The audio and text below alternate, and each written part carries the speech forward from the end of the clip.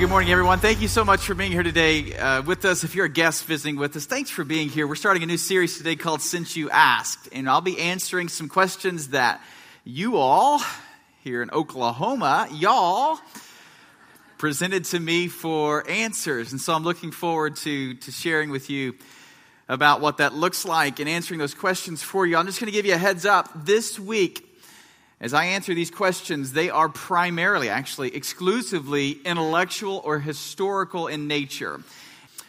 So let's kind of set the stage for this series. So what I'm going to give you today, and next week as well, is I'm going to give you my best explanation for your questions. I cannot guarantee you that we'll answer the question that you're asking. If you need more information, for those of you who presented questions, then I would be glad to visit with you right after service today.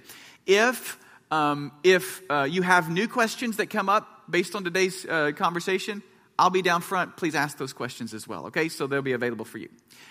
So this week is primarily intellectual and historical.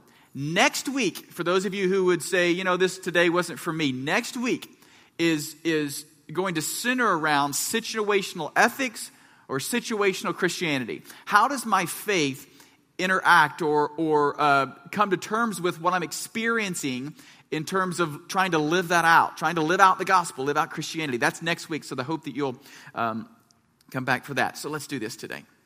Here's the questions. There are, I think, 5 or 6 of them, and let's get started. Since you ask this question, let me answer it. Why do you believe what you believe? Now, listen, this is not a staged question. That's one of our core values, okay? We know what we believe and why you believe it. This is someone who just submitted this question. Why do you believe what you believe? Or what reasoning was used to arrive at our church's beliefs? Is that a valid method to base the church's beliefs off of? And why is it not a valid method when applied to beliefs you do not hold? Now, that's an outstanding question because it has 4 parts or 5 parts, whatever that is, right? This is right up my alley because I never ask just one question. I like to ask about 10 questions so that you can drill down deep enough to understand what's going on. So let me unpack it for you for just a couple of minutes. Why do you believe what you believe, or what reasoning was used to arrive at our church's beliefs? All right, so full disclosure, much of my belief system was shaped by the church that I went to and the parents that I had the privilege of living underneath or having as my own. These 2 things influenced me as much as anything else in me establishing an initial belief system. So I went to a Free Will Baptist church, and so that helped, the teachings that centered on Free Will Baptist, a doctrine, helped formulate my belief system. However, one of the things I've gone through over the past decade or more is I have reevaluated every single belief that I hold in my life. Test everything Scripture calls us to do, and then hold on to that which is good or true. Hold on to that information. And so I've been through this process. Everything from is there a God, and all the other doctrinal distinctions that I hold to. Okay, so I have tested all of this. So what I use to establish my belief system is certainly leverage what I learned in church and learned from my parents, and then I tested that through a series of different tests. I've studied the historical evidences. I've studied the scientific evidences. I've studied the theological conversations, both for and against what I would believe. And I've thoroughly researched those things. Now, I'm not an expert. I'm your pastor. I have a bachelor's degree in theology, no master's degree, and no doctorate degree. There are people way smarter than I am, and that's totally okay with me. But I've researched those things. That's how we've arrived at the beliefs that we hold to here, not only in my life, but here at Solace Church as well. That's the process. And the question is that a valid method to base the church's belief off of? And then if it is valid, then why is it not valid for someone else? That's a great question. So William Lane Craig helps us here. Do you guys know who William Lane Craig is? Just for fun, let me see your hands if you know who William Lane Craig is. That's what I thought. So the 3 of you in the room, 4 of you who know who William Lane Craig is. William Lane Craig is one of the, in my opinion, most brilliant philosophers on the planet. He's a Christian apologist as well. He studies this stuff in incredible depth. One of the things he says that was just great is that the information that you hold as your beliefs, the ideas or dogma, that can be true and valid regardless of the method by which you arrived at that information. In other words, If I were to tell you I had a dream that God created the heavens and the earth or the universe, and that I believe that there is a God based on my dream, it would not negate the fact that there is a God and He created the heavens and the earth just because I'm telling you I believe that because of a dream. In other words, the method or avenue by which you arrive at a belief doesn't invalidate the belief, even though the method might be a little sketchy, right? So the method is not as important as the arrival of the information. What's important is the information you hold is true, that it can be defended, that it's logical and reasonable, defensible, that it's actually true. That's what's important. And so here's what I would say. If you don't like the fact that we are a church as we are because I grew up in a Free Will Baptist church or my mom and dad taught me such and such, well, that doesn't negate the fact that it can be true in and of itself. Is that fair? Okay, so I would never criticize someone's method so long as it arrived at what can be defensible. But if their conclusions are wrong, then I would question the method by which they arrived at their conclusions. What I'm after, and I've been criticized for this, but what I'm after is truth. What is actually true and what is provable or defensible? And let's land on that information. Is that fair? So that's kind of how I arrive at where I have arrived in this journey. But every single thing that I have believed, I have tested, and hear me, it has been painful, and it has been difficult to go through a process to see that I have been wrong on a few instances, very few instances, but I have been wrong on a few instances.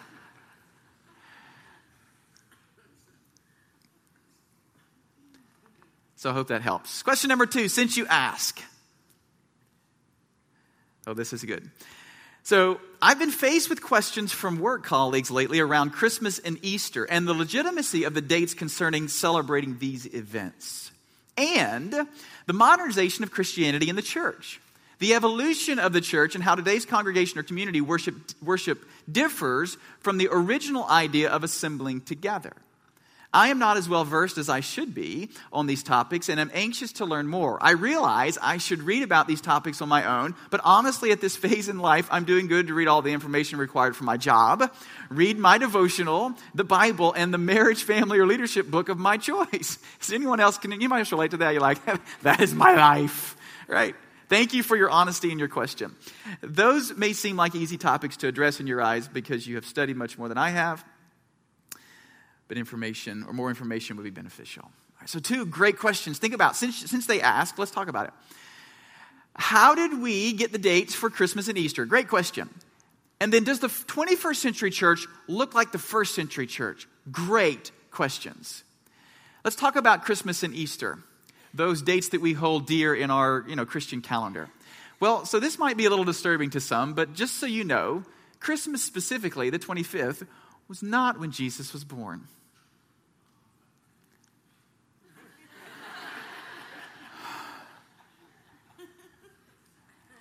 How did we get the date? Well, this might be disturbing as well. December 25th is a date that the Christians really chose, or I don't know that it was actually a formal process, although it eventually was formal, but they used this date because this date, December 17th to December 25th in the Roman calendar, was the period of time when the winter solstice happens, the shortest day of the year, or 21st, 22nd, 23rd is the winter solstice. But this week of celebration marked the time when winter was coming to an end and spring was just around the corner. So in first century Roman culture, there was a pagan holiday attached to that period of time. It was a pagan holiday that worshipped the sun god Saturn. It was called Saturnalia, not to be confused with Citronelli.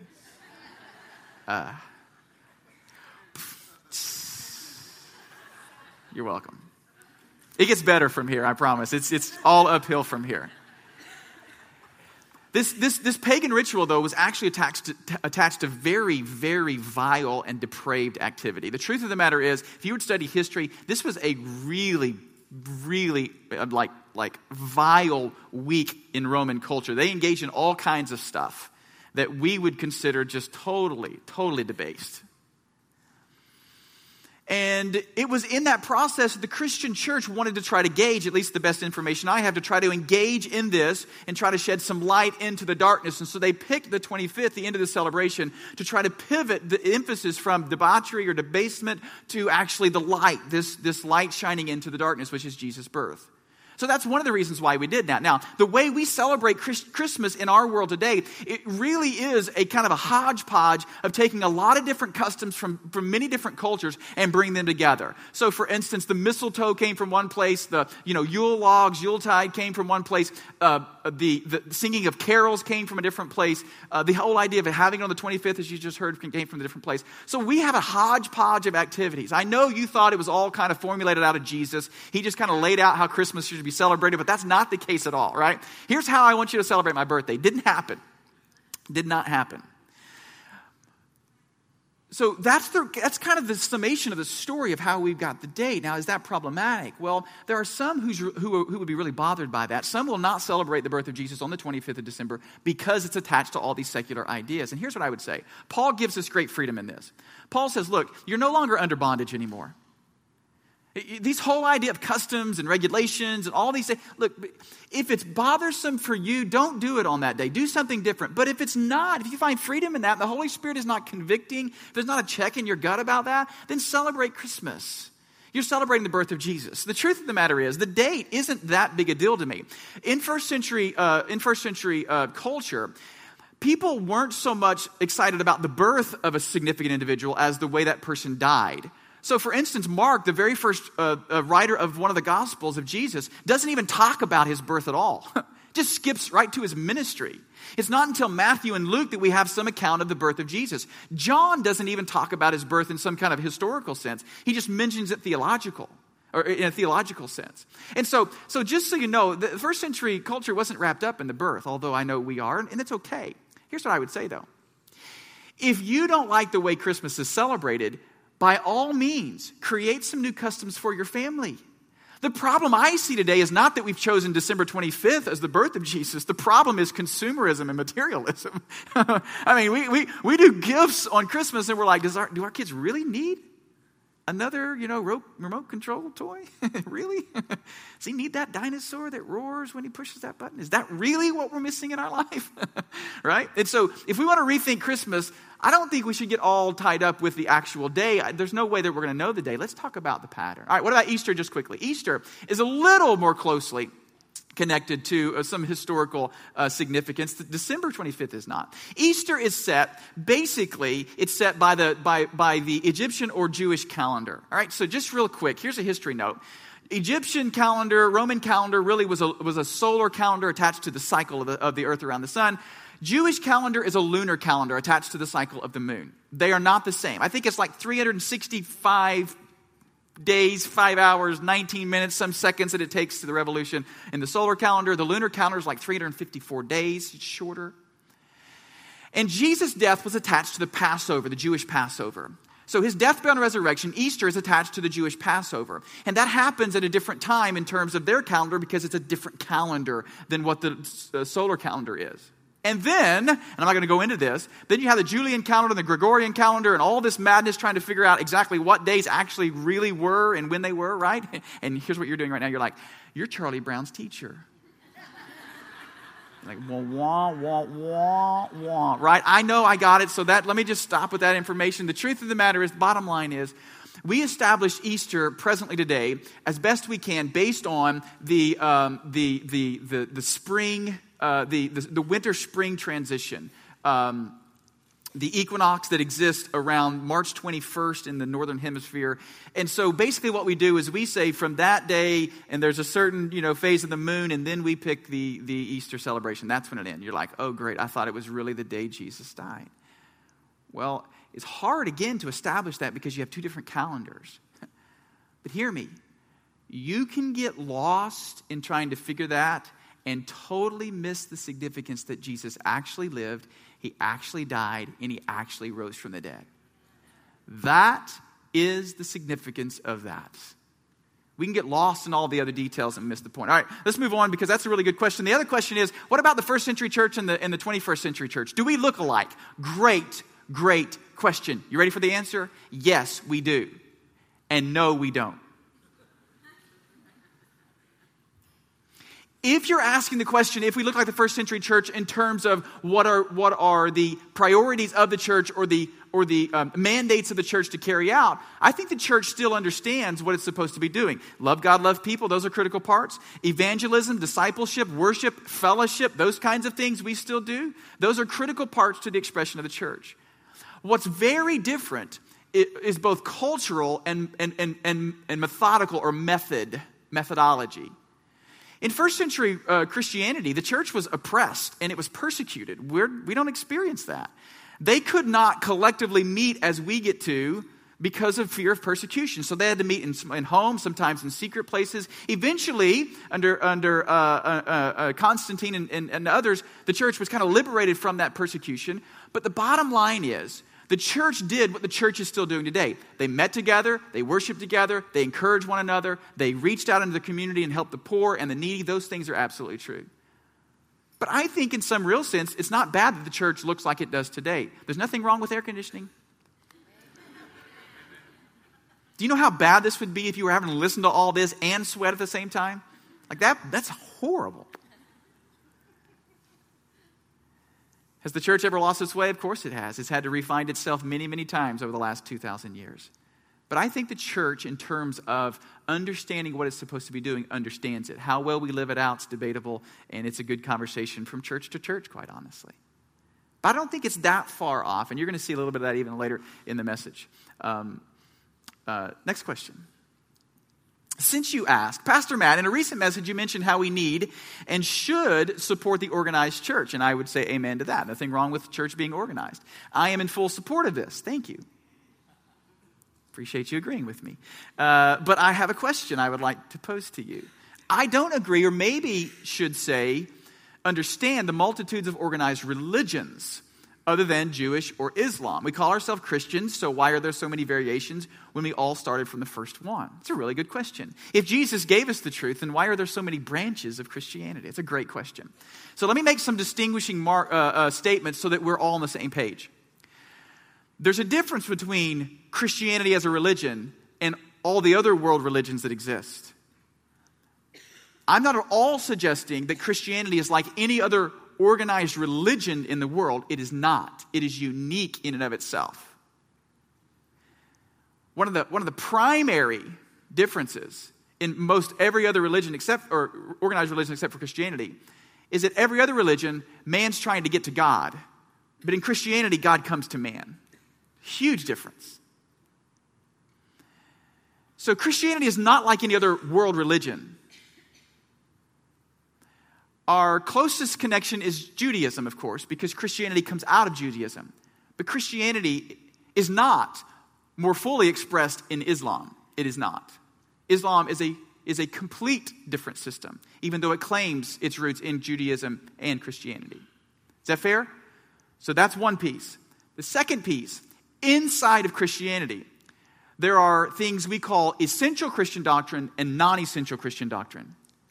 Quickly, that means there are things inside of the Christian worldview and world religion that must be believed in order to be called a Christian. In other words, you must believe that Jesus is the way, the truth, and the life, and no one comes to the Father except through him. In other words, you must believe in the divinity of Jesus, that he is fully God, and in the sufficiency of Jesus, that he is the way to God, or you're not a Christian. That is essential. But inside of Christianity, there are things called non-essential Christian doctrines, things that we can disagree on, debate about, but not divide over. Do we have any Baptists in the room? Anybody came from Baptist background? You guys raised your hand? You guys are going to hell. I cannot believe you did that in church. Did you not grow up Baptist? I'm deeply offended right now. How about any like Assembly of God Pentecostal background? Where was the whoop whoop? Where I needed some talk back there, right? In this room right now, we have Assembly of God and Pentecostal and Baptist, Southern Baptist and Free Will Baptist, and maybe even Episcopalian and Presbyterian, Methodist. And if I didn't hit you, you were, Independent Baptist, or you maybe even came from a Catholic background. All these different kind of nuances represented in the room. Hear me. inside of Christianity, there are things that we disagree on, but we can still be called Christians. How did that happen? Well, Jesus handed off the gospel to the apostles, and they already started arguing. One generation into this, they couldn't get their act together. And then from that point forward, we've not all ever agreed on anything.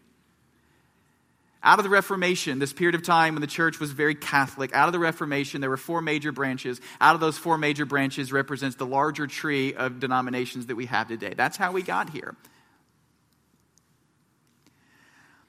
Inside of Christianity, in the non-essentials, we should not divide. Let's debate, let's discuss, but let's worship together. One other segment that's important. Inside of statistics in the world, inside of the statistics that represent Christianity in the world, there's about 1.2 billion people that are called Christians. But inside of that, there are those who, inside of Christianity, would be, let me say it again. There are those represented in that number that would be considered a cult and not Christian. Mormonism, Jehovah's Witness, and others are listed in that umbrella. So there's Christianity against the major world religions. There's Christianity infighting, inside conversations. But then there's also what's labeled Christianity that is not Christianity, that's called cult. And I would not embrace that as inside of Christianity as well. Does that make sense? So that's where we are in terms of the information today. Okay? Hope that helps. Next. Since you ask, can a person be a liberal and be a Christian?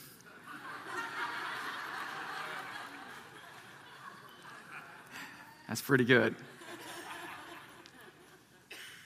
Before I answer that question, you don't know where I'm going.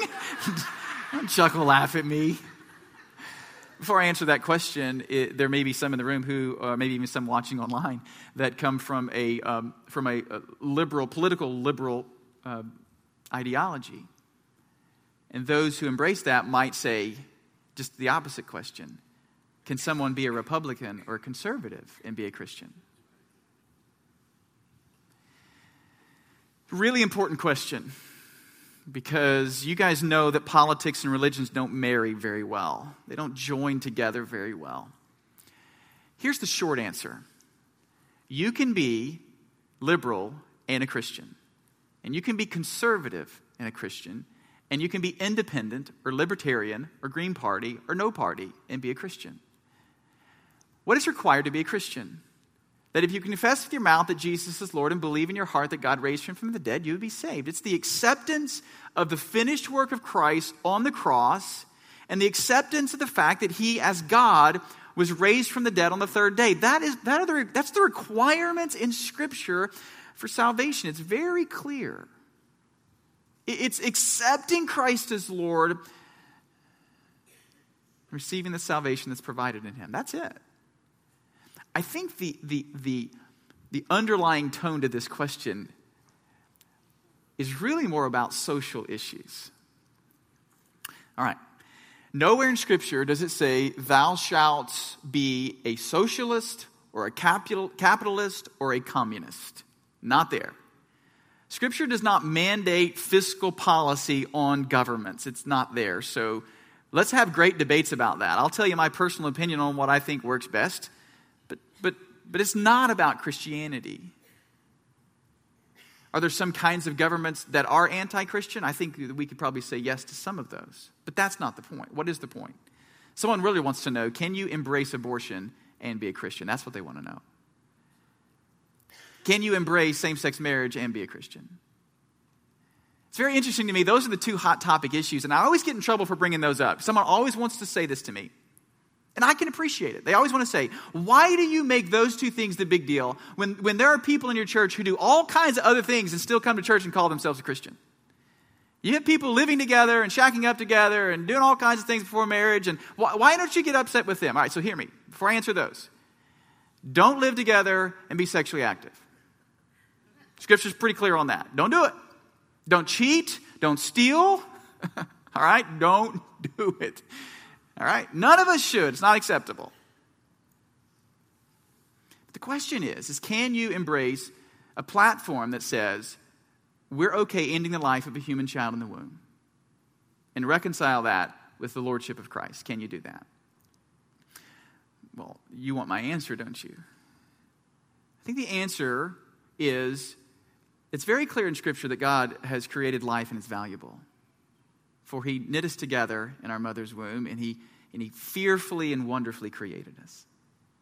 And I think that any political system ought to embrace the value of life. I absolutely believe that. And that I'm not running for office. I'm just trying to reconcile Scripture. And I think it's very clear that God has ordered the family unit, one man and one woman in a marriage relationship. It's very difficult to try to reconcile a Christian worldview in the lordship of Christ with a different view of the family unit. It's pretty clear about that, right? Now, is it crystal clear? No, there's even some room inside of that conversation. What about polygamy and things like that, right? But that's the question. I'm not going to resolve that tension any further today. You just asked me, can you be a liberal or a Christian? And the answer is yes. And you can be conservative and Christian. Oklahoma, every single county voted red in the last presidential election. We're pretty conservative here. I got that. Next question. What is the best resource for standing against New Age Gnostic beliefs? Wow. If you ask me that, you get bonus credit at Solace Church because you're doing some homework somewhere. That's pretty awesome.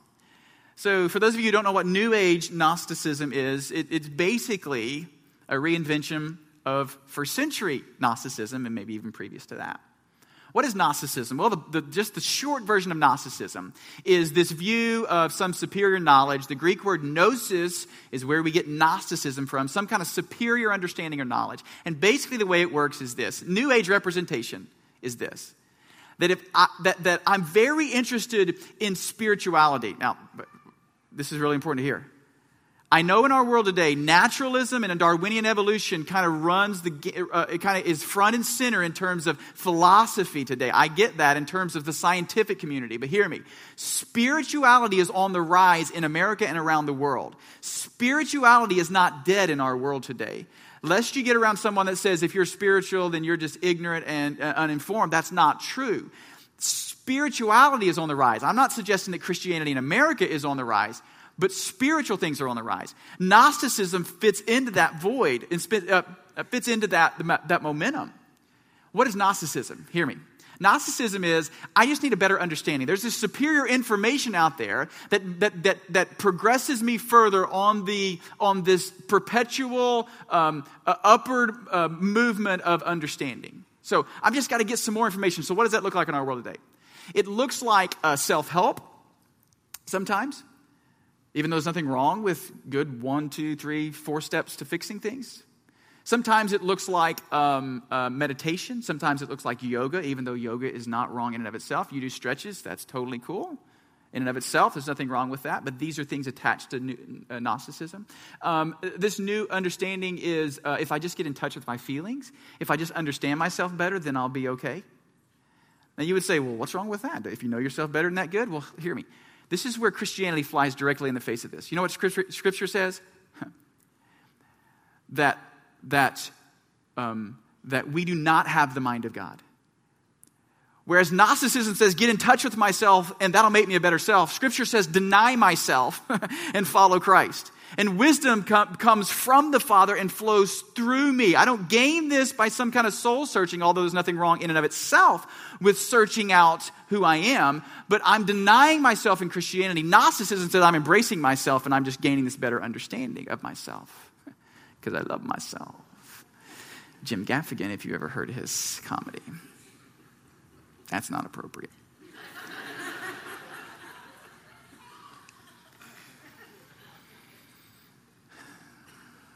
New Age Gnosticism is not new. Gnosticism was very much first century. As a matter of fact, John writes his gospel in part to deal with Gnosticism. First century Gnosticism said Jesus didn't resurrect in bodily form. There's nothing about the flesh that the best is the spiritual understanding, and I should just disregard the flesh. And John writes this gospel of saying, in the beginning was the Word, and the Word was with God, and the Word was God. This theology of the Trinity. There's Jesus. He is fully God. He is not the Father, but He's there with the Father, and He has created all things. This theology, this understanding of Christ. And then in verse 14 of chapter 1, he says, and the Word became flesh and made His dwelling among us, right? So he's dealing with first century Gnosticism. And so if you were to ask me a question, what's the best resource for standing against New Age Gnostic beliefs? Ready? I studied long for this. The Bible. Because it already deals with it. John deals with it in his gospel, in his 3 letters as well. Paul's dealing with it as well. Many of the writers of the New Testament are dealing with it. Next. I feel like there could be a whole series around a 30-something Christian. A lot of awareness, change, and empowerment comes in these years, and it has a dose of confusion with it. Yep. I'm in my 30s. That's a pretty good explanation. I'm going to guess the question here, even though that's the end of the sentence. The question is, can you give me any advice about being a 30-something and a Christian? You didn't know this when you asked this question, but in August, we're doing a series called Decades. And I'm going to be talking about the 20s, 30s, 40s, and 50s. I'm lumping the rest of you 50 plus. I don't have time to go any further, right? It's just 50 and older, all right? I'm sorry. Forgive me. I'm in my 30s, and so when I'm 50-something, I'll be more specific in that age.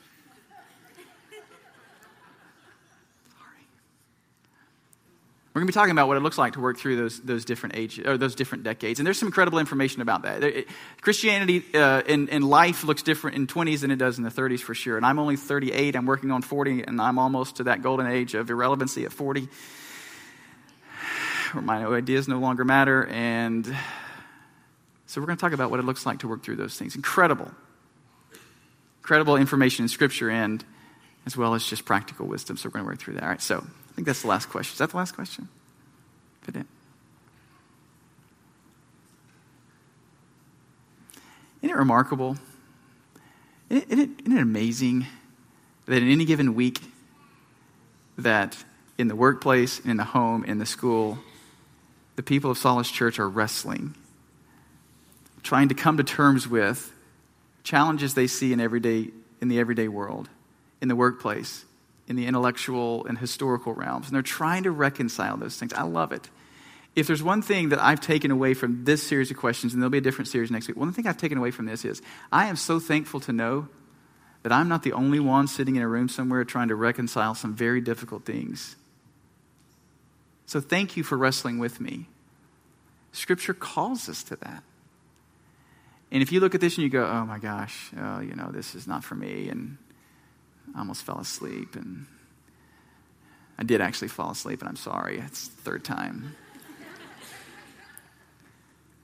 Here's all I would say. That one of the greatest things you can do for yourself is think critically. Think critically. Engage in these conversations so that you might be able to test everything and hold on to that which is good.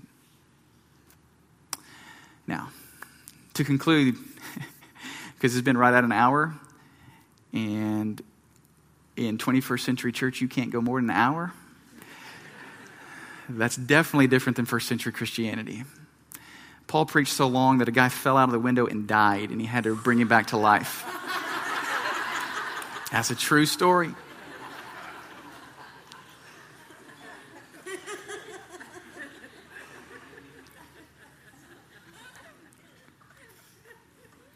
We're going to do something very first century-ish to conclude our service today.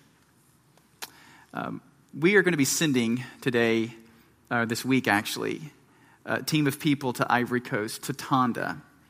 And they're going to be doing a feasibility study.